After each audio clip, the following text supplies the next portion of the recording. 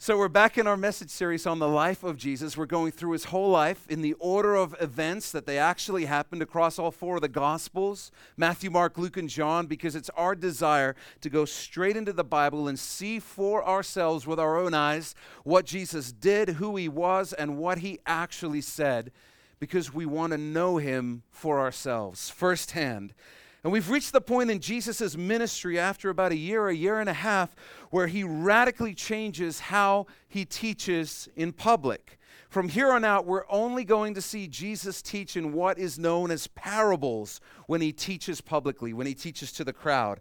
Parables were a common form of teaching in Judaism, and parables existed long before Jesus came onto the earth. They predate Jesus' ministry on the earth. They were a common form of teaching that were best described as little stories with a big message.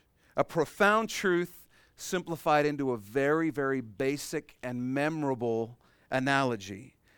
Parables were often very short, but unpacking the truth that was within them would often take much longer and require greater explanation. Jesus had used graphic analogies in his teaching before, but it was usually pretty obvious what these analogies were in the context of his teaching. These parables would require additional explanation after the parable was told. Later on in today's study, we're going to find out why Jesus begins teaching in parables. He's only going to teach in parables when he teaches publicly, but then we're going to see him explain the parables to his disciples in private. So the parable will be public, but the explanation will be private, exclusively for his disciples. Jesus himself says that this first parable we're going to study today is the key to understanding all other parables in the Bible. This is the key. He's going to talk about the four different ways that people respond to the Word of God.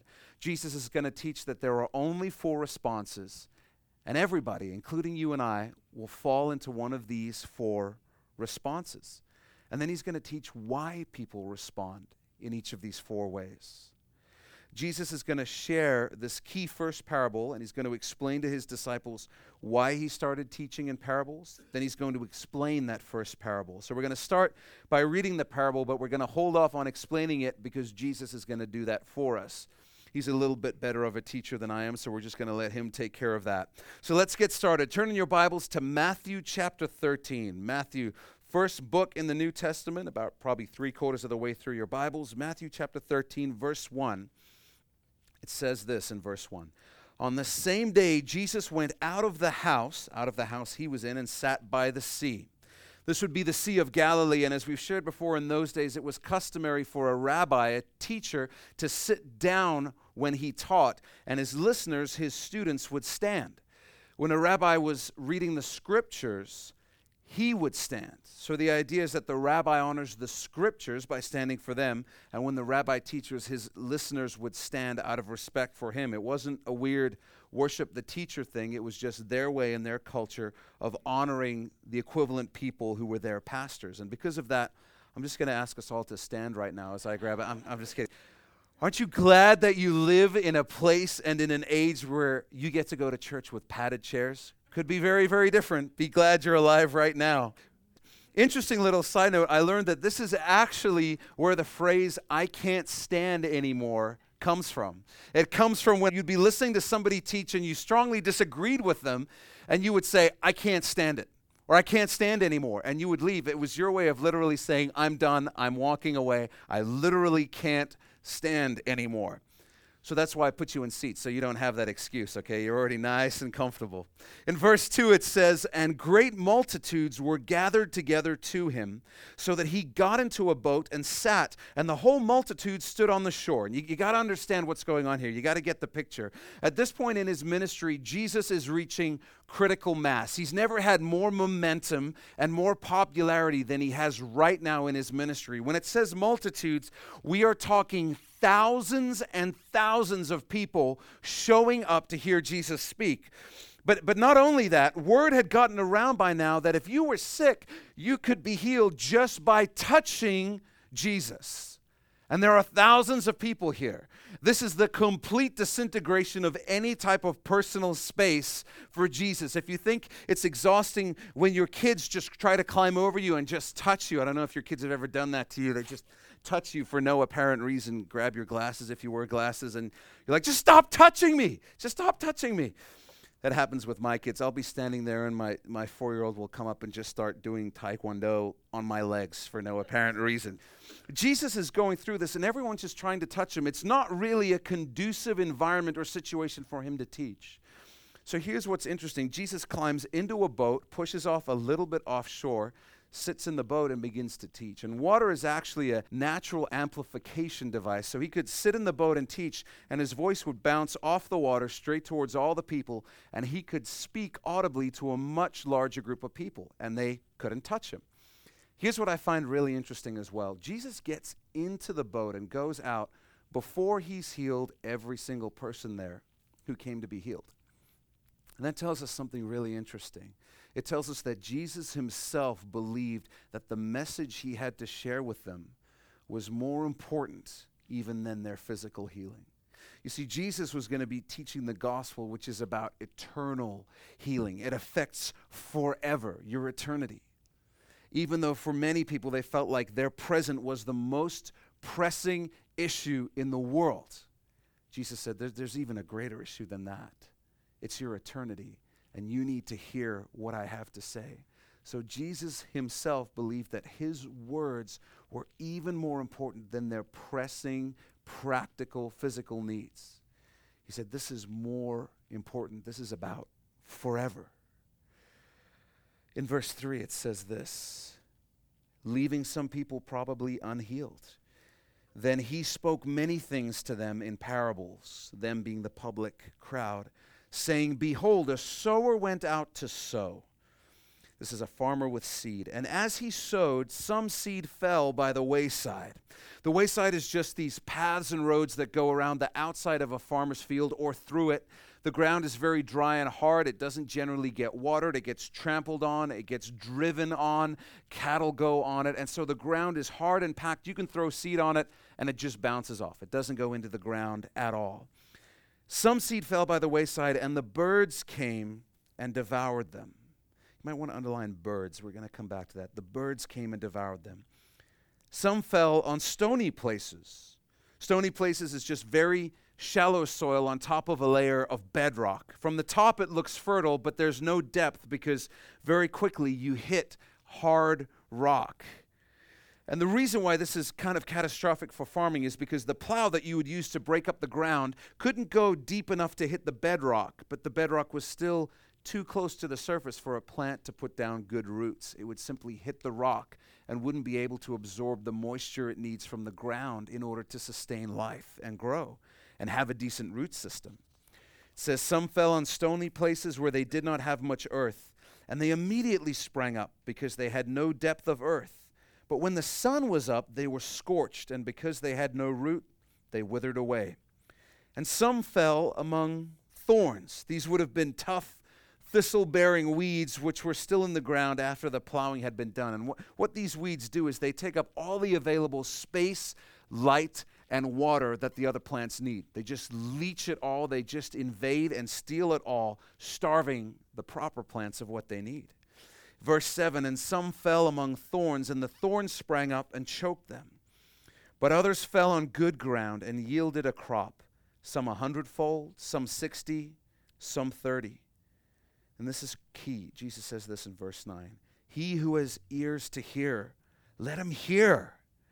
So why does Jesus say that? Why does he say, he who has ears to hear, let him hear? We're about to find out as Jesus explains why he's begun teaching in parables. Verse 10, and the disciples came and said to him, why do you speak to them in parables? He answered and said to them, because it has been, and then you might want to underline, given to you to know. Because it has been given to you to know the mysteries of the kingdom of heaven. But to them it has not been given. This is your first fill-in on your outline. The first principle of parables, according to Jesus, is that only believers can understand the parables of Jesus. Only believers can understand it. He says to the disciples, it's been given to you to know the mysteries of the kingdom of heaven, but to them it hasn't been given. So Jesus says, these parables I'm telling, you can only understand them if you're already my disciple. It's the only way you can understand them. How amazing is this? According to Jesus, those who believe in him have been given knowledge to know the mysteries of the kingdom of heaven. That's profound. So get this, parables don't make it easier for non-believers to understand the gospel.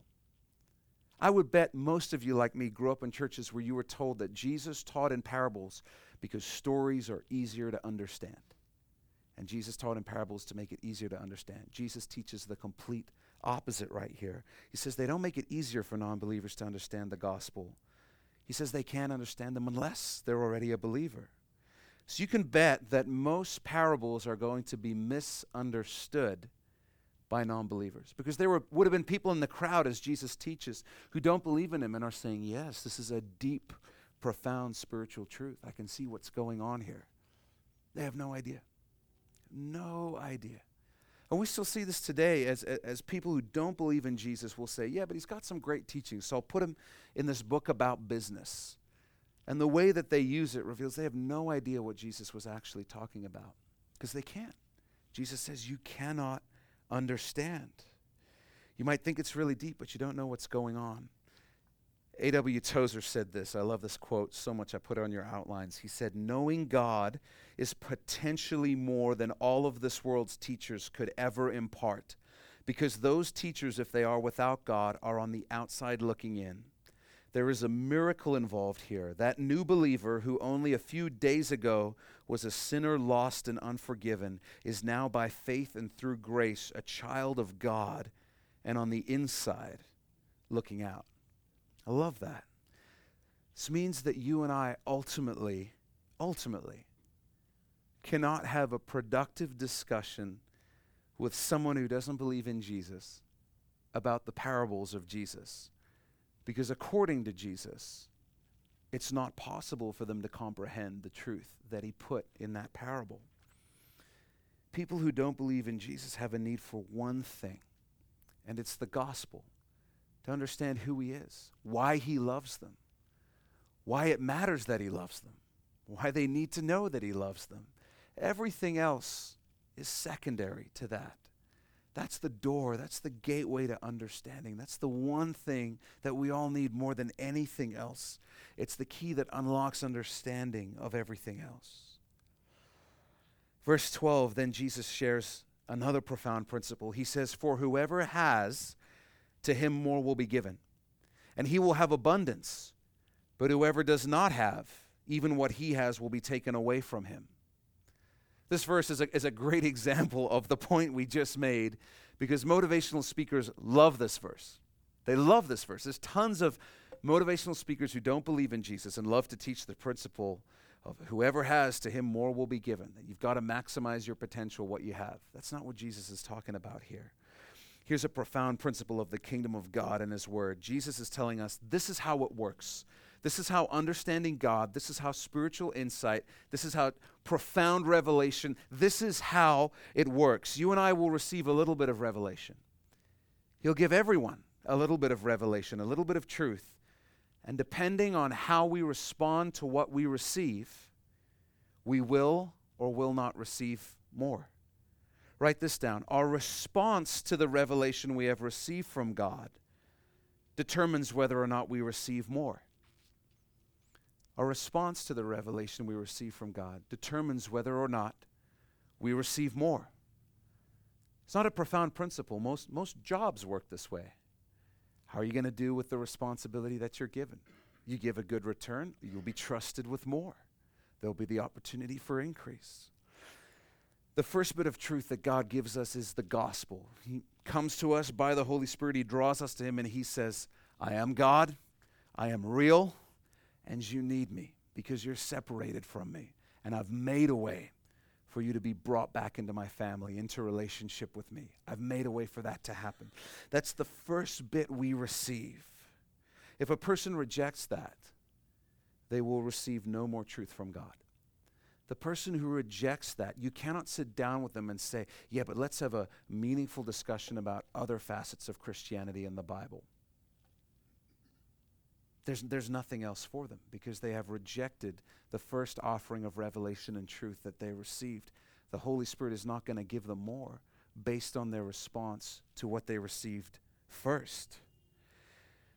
And this is where it gets really sobering. Jesus is going to explain this later. In fact, even that little bit that they had, that little bit of revelation and truth is going to be taken away from them because they rejected it.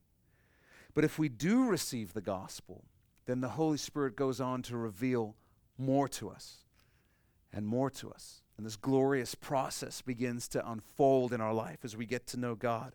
And He reveals Himself to us in an increasing way. There's a huge lesson here for every believer. Hopefully we all desire more truth. Hopefully we all desire a greater revelation of Jesus. We want to know Him more. We want to understand His Word more. Whether we receive that greater revelation will depend on what we do with the revelation that we've already received. A couple of questions that I think are good for every single one of us to ask ourselves on a regular basis. Is there anything I'm not doing that I know God wants me to do? Conversely, is there anything I am doing that I know God doesn't want me to do? Those questions will identify barriers in your growing understanding of God. Because if there is something you know He wants you to do that you refuse to do, or if there is something you know He wants you to stop doing that you continue to do and refuse to change on, that's where the revelation ends.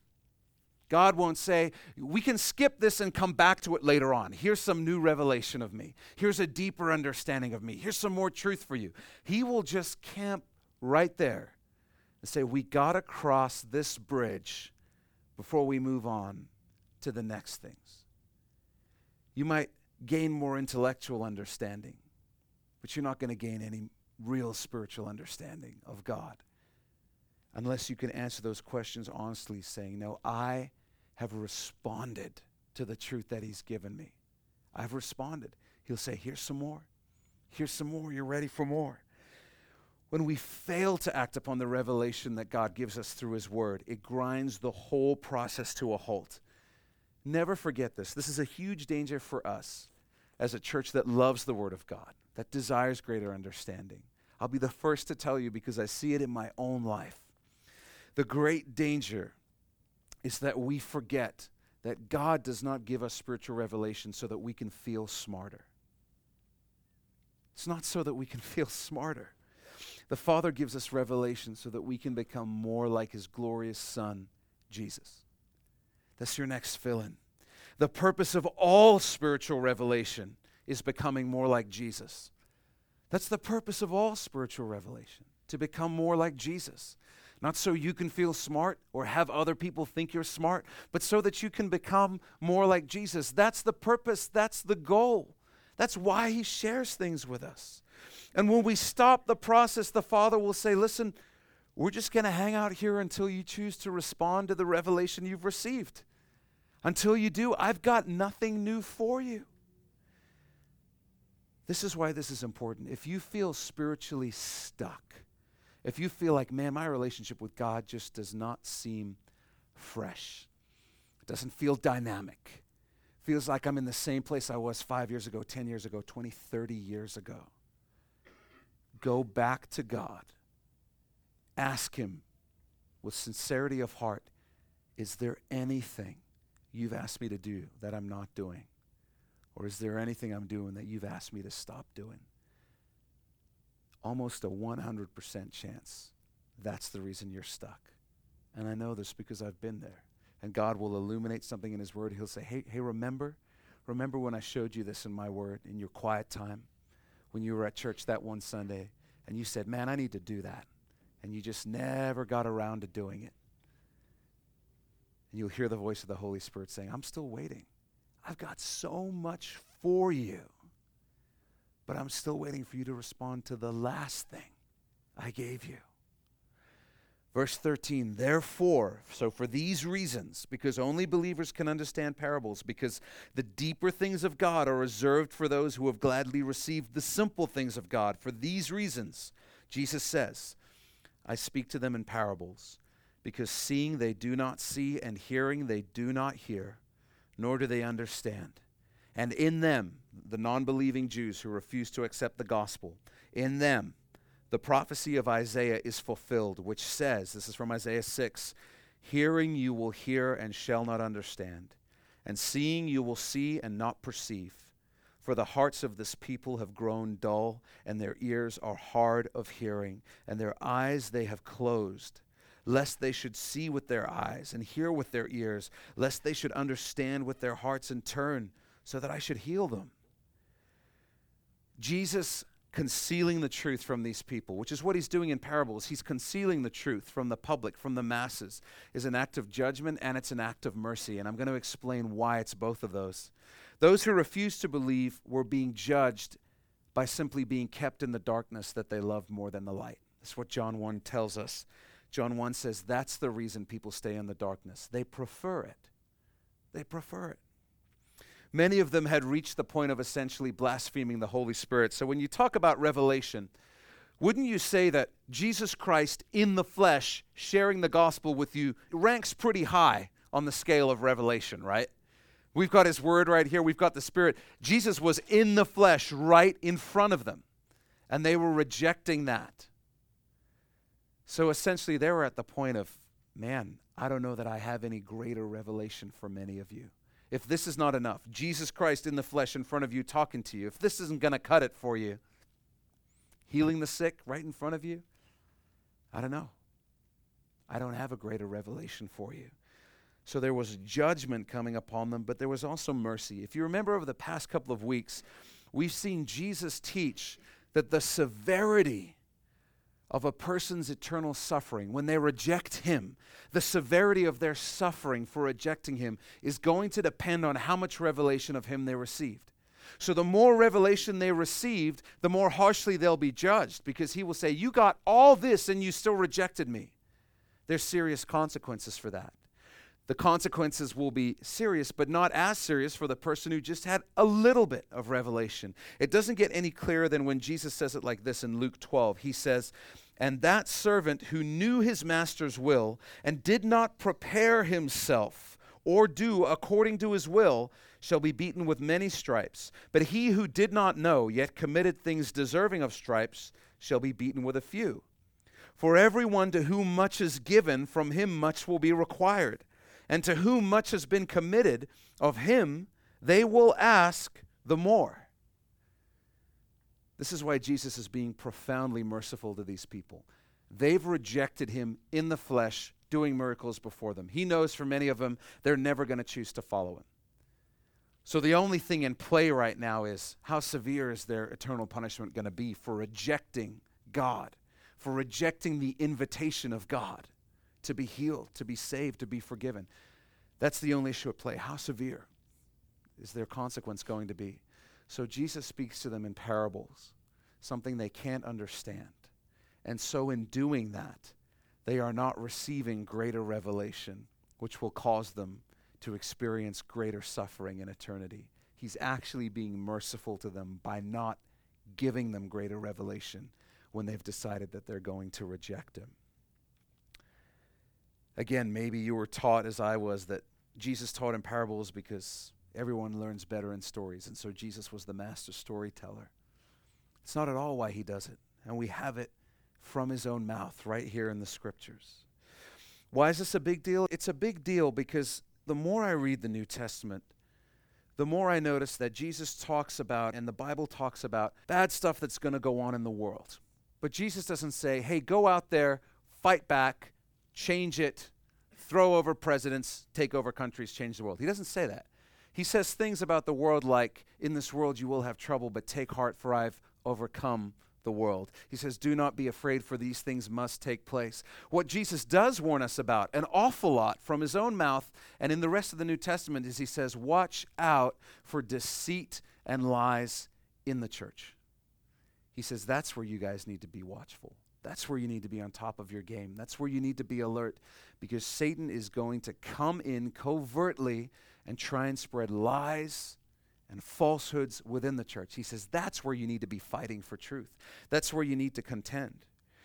And so over the last 35 years, this is why the parables thing matters so much. Over the last 35 years in the church, there's been sort of this huge movement to say things without saying them, like, the Bible is really hard to understand, which I always think is an ironic statement, because you're essentially saying, hey, God's divine revelation of himself straight to us isn't really the best way to reach people, even though it comes straight from him. Yeah, we believe that, but we don't think it's really useful for reaching people.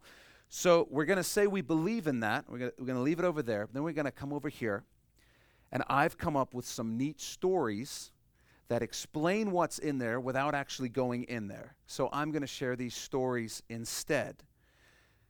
And the thing we don't realize is, in doing that, what we're saying is, my words are more effective and more powerful than the words of Jesus Christ. Isn't he fortunate that I am here to take what he wrote and improve upon it? And that's the danger. So we buy into this whole idea that rather than having the Word of God, we can have stories. I'm not against stories. I love movies. I love stories. I love books. And they can certainly complement the Word of God. But I think Jesus would say to us, don't ever let it replace the Word of God. Because what happens? Then suddenly, it's not about the truth of the Word of God. Suddenly, it's moral teachings. Suddenly, it's principles. And suddenly, you can have a whole church where Jesus is just left out of it completely. It happens like that. This is why it's important to understand why Jesus taught in parables. He said, no, this is for believers. This isn't me applying a tactic to make it easier for non-believers. This is so that believers can get something that's only for them. I just want to put that out there for your consideration, lest we forget that the parables of Jesus were created by Jesus. They were created by Jesus. So when we say they're just stories, they're a lot more than just stories. Just never forget this. These incredible truths that Jesus taught, his source material was himself. It was himself. That's the difference between Jesus coming up with a parable and me coming up with a parable. Jesus' source material is himself. Yeah, this is a parable about me and my kingdom. He has a little more intimate knowledge of the subject matter than I do. And so stories can complement the Word of God, but they should never replace the Word of God. So maybe you're still a little bit perplexed by these last 3 lines from Isaiah's prophecy. Right there where it says, lest they should see with their eyes and hear with their ears, lest they should understand with their hearts and turn so that I should heal them. What is that all about? Wouldn't that be a good thing? There's a couple of things at play here. The first is this is essentially a lament from the heart of God. They have ears that can't hear, eyes that can't see. And he's essentially saying, how I wish that they would turn and be healed. But he's also explaining something else here. Jesus is explaining that he will always honor the sovereignty of man. And you might be thinking, whoa, that's blasphemous. What do you mean the sovereignty of man? Here's what I mean. I mean that God will always honor the right that he gave us to choose whether or not we follow him. He's not going to force ears that don't want to hear. He says, I'm not going to force eyes that don't want to see. Write this down. Jesus honors man's free will even though he could easily overpower it. He says you're going to be people who have eyes to see but you don't see, ears to hear but you don't hear. And that's how I'm going to leave it, is what he says. Even though I could overpower you emotionally, intellectually, spiritually, I could teach in such a way that you would have no choice but to respond right now. He says, but I'm not going to do that. You make the choice.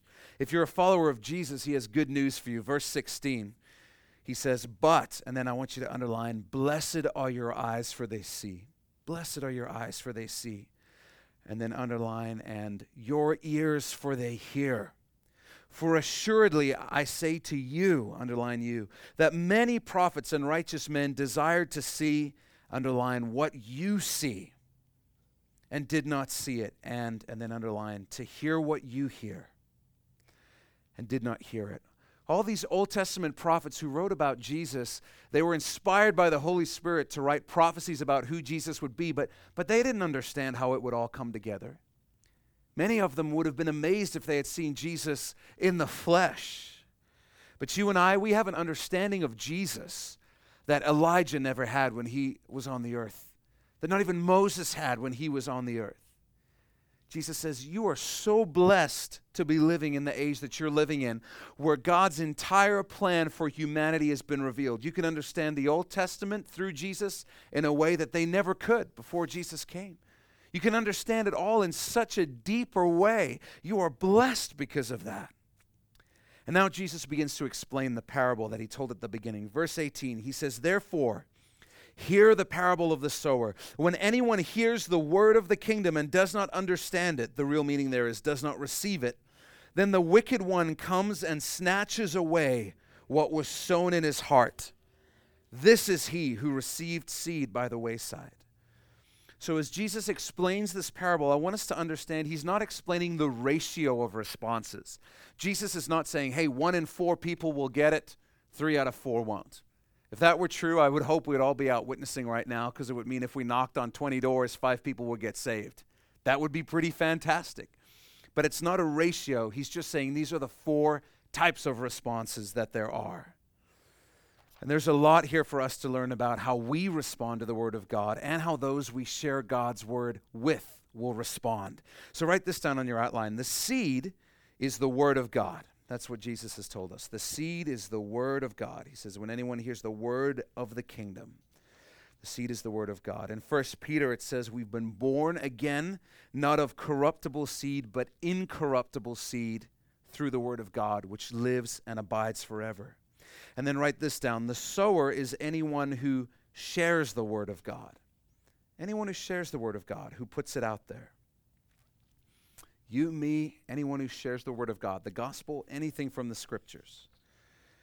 The birds are Satan. And this is your next fill-in. Verse 19 refers to a hard heart. It's a hard heart. These are people who won't receive God's Word. They're like hard ground that the seed cannot even penetrate. Instead of receiving the gospel, they say, that's for the birds. And Satan comes and snatches it away. That little bit of truth that they have is taken away from them. Here's why this is a big deal, because God says this is how it works. You hear the Word of God. You get that first bit of truth, that first bit of revelation. You have a choice. How am I going to respond to this? But maybe you don't respond. Instead, you say, no, I'm going to chew on this for a while. Jesus is warning us, saying, hey, listen, you need to know, as soon as that seed hits you, as soon as you get that little bit of truth, man, Satan is circling. He is looking to steal it away from you. You might say, no, I'm not ready to respond right now. You hop in your car, you're pondering it. Suddenly somebody cuts you off. What the heck was that? That freaking moron, blah, blah, blah. It's gone. It's gone. You think, man, that's just a coincidence. No. Satan came and snatched it away. Because you had truth. And instead of responding to it, you said, let me think on this for a while. Satan jumped in, snatched it away. That little bit that you had is now gone. It's gone. I want us to notice that the seed is sowed to everyone. This is the picture. The farmer's throwing this out. It's falling on all this kind of ground, and a little bit is even running over onto this hard ground that the Bible calls the wayside. Here's why I mention this. Because in the parable, Jesus doesn't say, the sower inspected the ground to make sure he didn't waste any seed on the hard ground. And sometimes we never get around to sharing any of the Word of God with anybody because we're so busy trying to figure out, is there hard soil or not? And this is what I've learned. If we want to share Jesus with people, you got to get used to rejection. You've just got to get used to rejection. Because the model Jesus gives is not avoiding the hard ground. He just says, listen, throw it out there. If it hits the hard ground, he says, this parable will help you understand what's happening. It will help you understand, oh, that person is hard ground.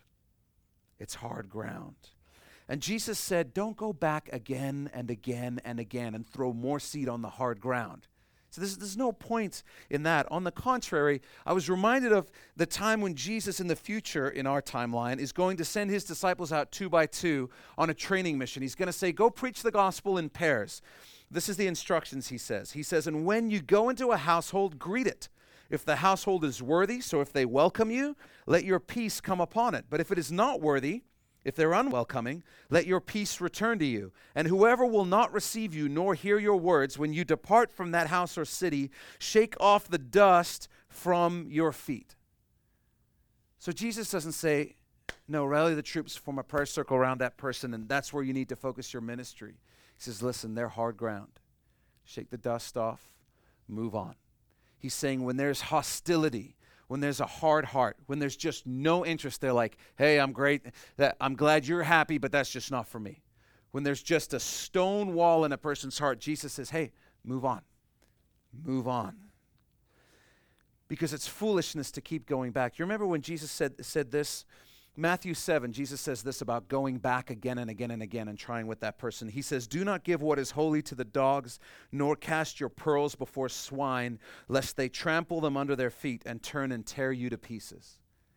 He says doing that is like trying to give treasure to a pig. They just don't understand what you're giving them. Worse than that, they might turn and devour you. So he says, you're going to be the person who comes away from this the worse for wear if you keep going back to that hard heart again. Now, what if they're close to you? What if it's a family member? What if it's a dear friend? What if it's a spouse? Well, then you pray, because that's all you can do. You cannot break up the hard ground that is their heart. Only the Holy Spirit can do that. So you pray. You pray like crazy. You pray without giving up, because that's your part in the work of the Holy Spirit in that person's life. But you will burn bridges with that person if you keep going back, hammering them when God has already shown you, listen, they're hard ground. They're hard ground. That's the first type of soil. Verse 20, then Jesus continues and says, but he who received the seed on stony places, this is he who hears the word and immediately receives it with joy. Yet he has no root in himself, but endures for only a while. For when tribulation or persecution arises because of the word, immediately he stumbles.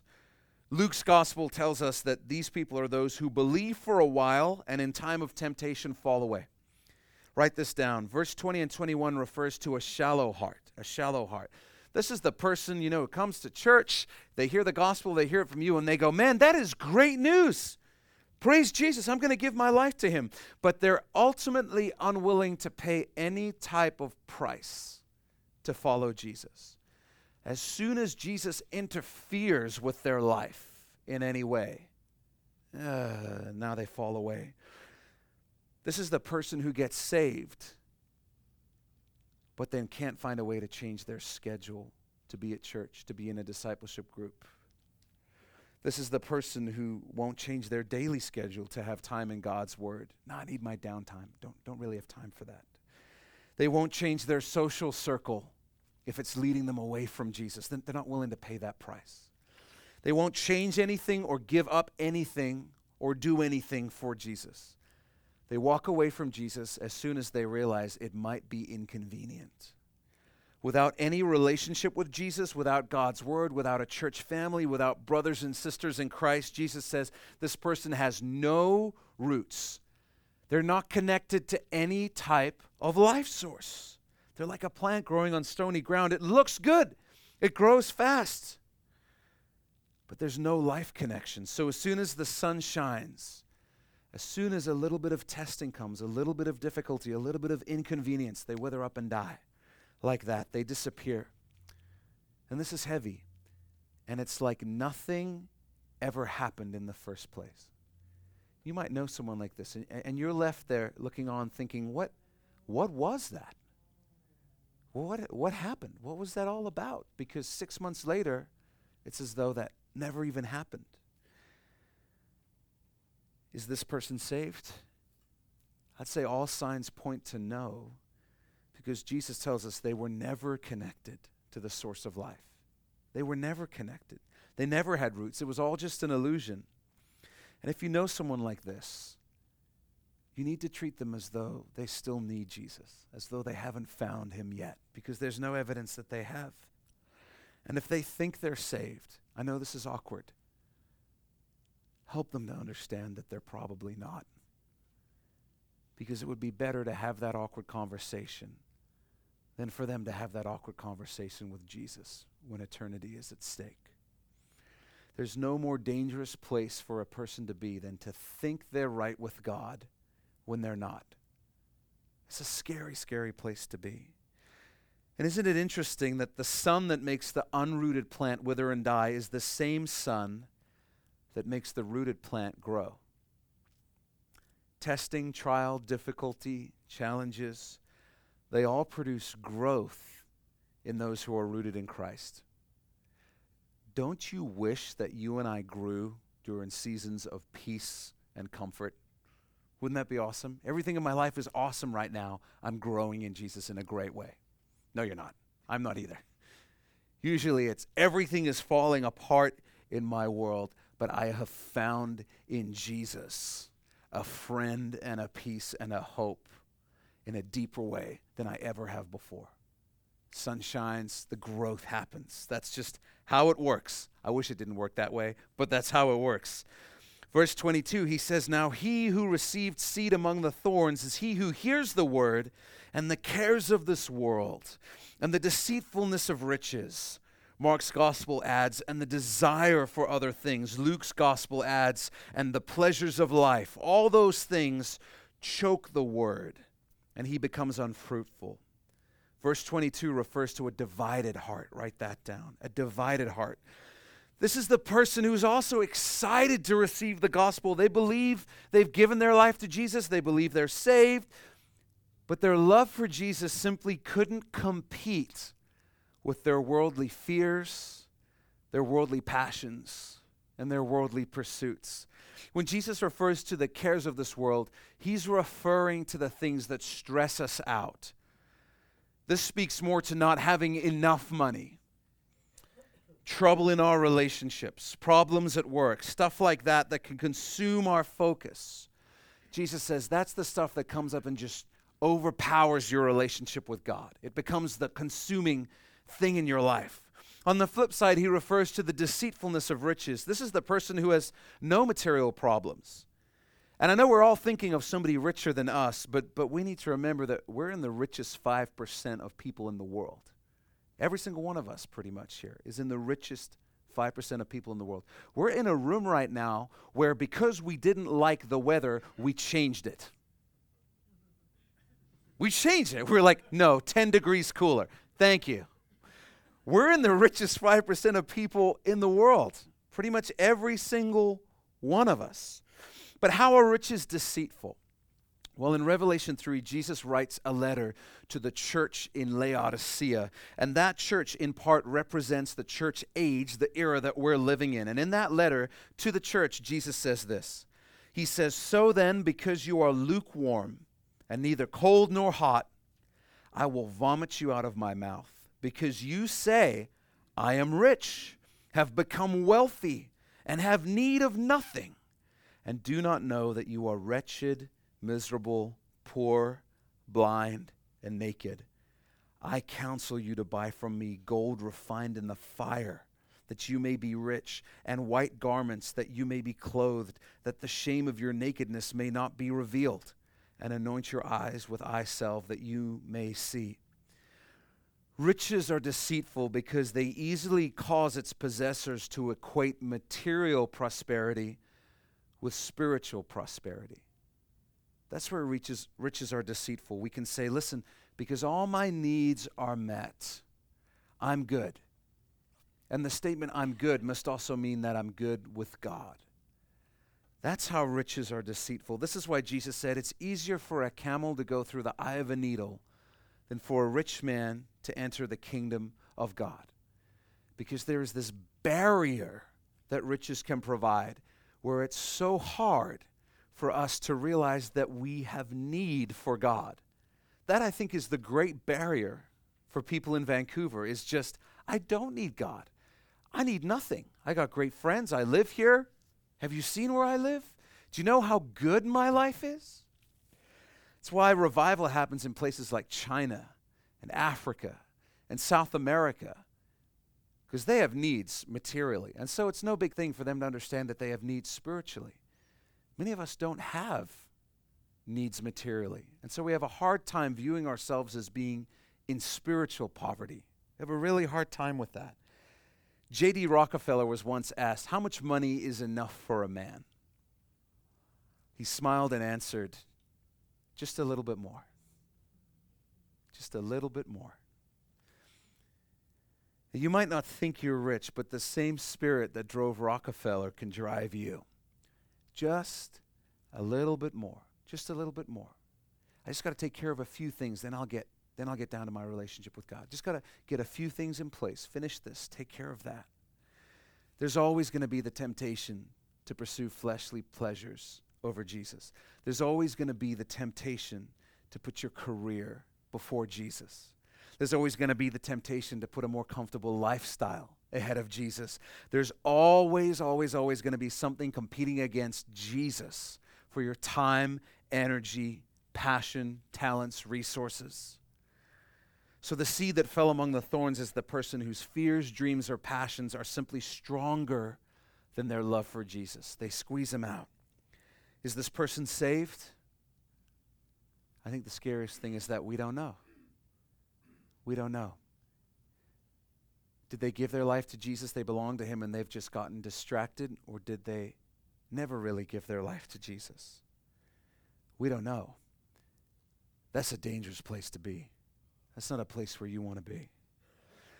I think this is the person who shows up at church every now and then, and you see them on Christmas Eve and Easter.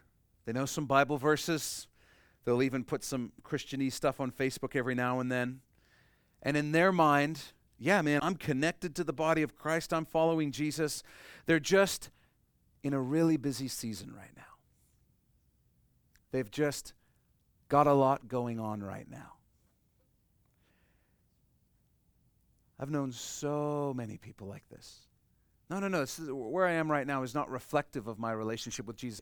I'm just in a busy season. I just got a lot going on right now. When things calm down, then we'll get dialed in. Things are never going to calm down. Jesus has to be first. If you know someone in this place, I would encourage you to help them see that the evidence in their life doesn't point to them being saved. It's always worth asking, man, if somebody looked at my life from the outside and didn't converse with me, what would they conclude is the single most important thing in my life? What conclusion would they draw? And if you know someone who's in this place, I would just encourage you to remind them of the real gospel, the one where we become disciples of Jesus, the one where we actually follow Jesus, the one where Jesus becomes everything, because that is the gospel. There is no other gospel. And that's the gospel we all need. You know, I've wrestled over the years with the question of how do you know when someone is saved? How do you know? Because as a pastor, when you end a service and you give people a chance to respond and give their lives to Jesus, you can think, man, I want to get the wording just right so that it really counts. Here's what I've learned. I read the parable of the sower again a few years ago, and I realized, you know what? For most people, you won't know till 6 months later whether they gave their life to God or not, because we need time for the sun to shine to reveal whether there are any roots there. We need time for some weeds to come out to find out if they're going to choke that relationship with Jesus or not. The truth is, being saved is revealed in our life over time, especially when things get difficult. Everything is revealed. Everything is laid bare. Then verse 23, he says, "But he who received seed on the good ground is he who hears the word of God and understands it, receives it, who indeed bears fruit and produces, some 100-fold, some 60, some 30. So write this down. Verse 23 refers to a devoted heart. A devoted heart. An average ratio of harvested grain to what had been sown was 8-1. That was an average return, 8-1. An exceptional return would have been 10-1. So when Jesus talks about 100-fold, 60, 30, this is a ridiculous, exponential, enormous return on the seed that is sown. And you might hear this and think, man, am I doing something wrong? Because I don't see that sort of return on Jesus in my life. I don't see that sort of harvest. Am I doing something wrong? I think you're going to find this little tidbit that Luke's gospel adds in this story very encouraging. In Luke's gospel, it says, having heard the word with a noble and good heart, keep it and bear fruit with patience. And how do you underline that? With patience. Because it takes a while. You know, many of us are never going to understand the spiritual fruit that we've produced until we arrive in the presence of Jesus. What a moment that's going to be when Jesus reveals things to us and he says, hey, yeah, that person over there who's here now, yeah, it took 27 touches, 27 drops for them to respond to the gospel. You were number 14. And there'll be all these people we had no idea God used us to impact for eternity.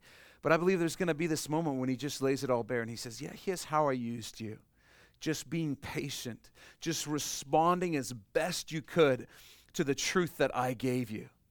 I know you were doing your best, and so I used that. I used this because you responded. We're going to be astounded one day by what Jesus used us to do. Jesus never tells us to obsess about producing fruit. He doesn't say, spend your time worrying about it, consume yourself with this. Jesus tells us to obsess over him. He says, then the fruit will take care of itself. No tree strains to produce fruit. The tree instead strains to put down deep roots and be connected to the source of life, to moisture, to that living water.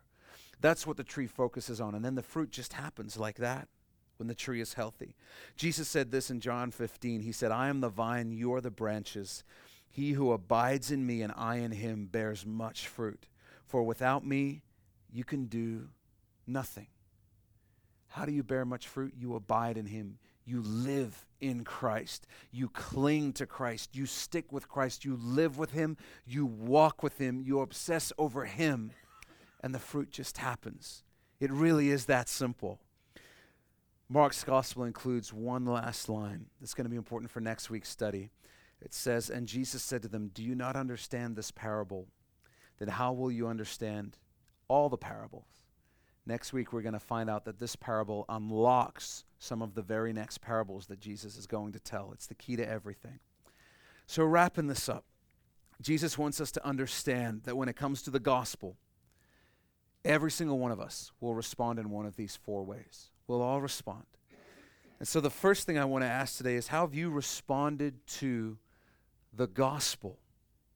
What type of soil have you been to the gospel? Are you the hard heart who's never responded?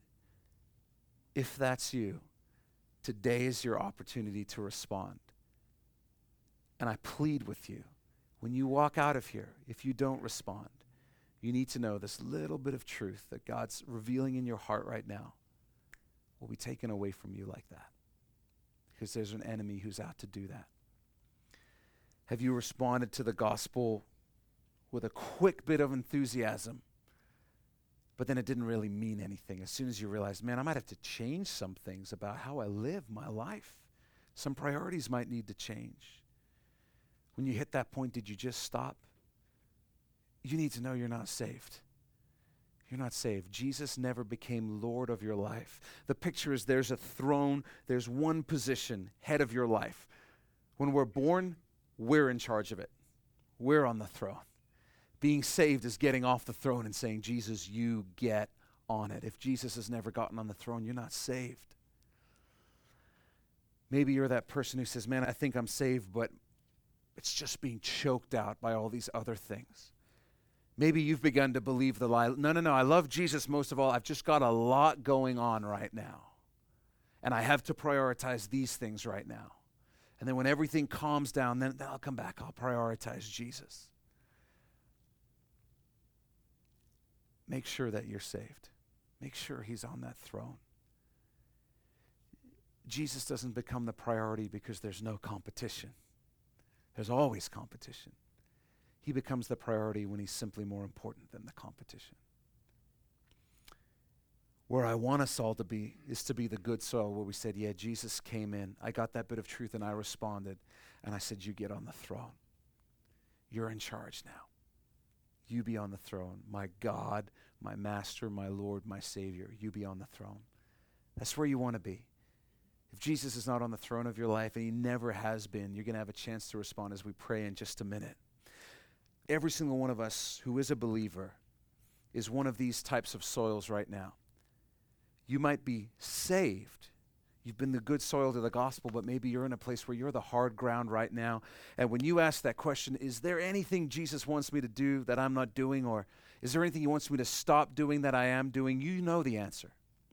But right now, you're the hard ground. You hear it and it's just bouncing right off the ground. Hard ground right now. Don't deceive yourself. Maybe you're the person who's received the gospel with joy, but you become disconnected from Christ. Just suddenly, days are turning into weeks and are turning into months, and you've not been connected to God. You haven't been in his word. You're not connected to him throughout the day in prayer. And man, the sun is shining and you are just withering and dying out. Dying out. Maybe the lesson for you today is, man, I need to become reconnected to the source of life because it's becoming obvious that I'm not right now. You need to become reconnected to Jesus. And maybe you're like the third soil, maybe just the cares of this world, the pressures, the stresses, emotional stress, financial stress, relational stress, work stress. Maybe these things are just overpowering. Maybe what you need to remember today is what Jesus says. He says, man, I am above all principalities, above all powers, above every name that is named in heaven and on earth. Jesus says, I'm greater than all of those things. So why don't you keep me on the throne of your life and watch me be greater than all of those things? But hopefully, we can all be in the place where we're good soil, where we hear truth, we receive revelation from the Word of God, and we respond like that. We change what needs to be changed. We just respond. Man, if you are there, you are blessed because God is going to reveal more and more truth to you. If you think you've heard it all, he hasn't even gotten started with you if you're there. The mysteries of the kingdom of heaven. He has an infinite amount to share with you. Jewish rabbis talk about the glory and the beauty of God like a multifaceted diamond that you would hold up to the light. And whichever way you turn it, the light shines through it a slightly different way. And the picture is that there are infinite aspects of beauty to this diamond, just as there are infinite aspects to the beauty and glory of God. You will never work your way through all of them. Not here, not in eternity. Ever. You'll spend eternity going, wow, wow, wow, wow. That's what eternity is going to be like. Just the best day ever, every day, all the time. It's going to be amazing. Don't worry, we'll have the capacity to endure it. If you're like, it sounds really tiring, you'll have a new body. Don't worry, it's going to be all good. So the question is, what type of soil are you today? What type of soil are you to the gospel? What type of soil are you to the Word of God? Is there anything that he's asked you to do that you haven't done? Is there anything you're doing that he's asked you not to do? Would you bow your head and close your eyes with me? And this is just to keep our focus on Jesus and give us a moment of introspection.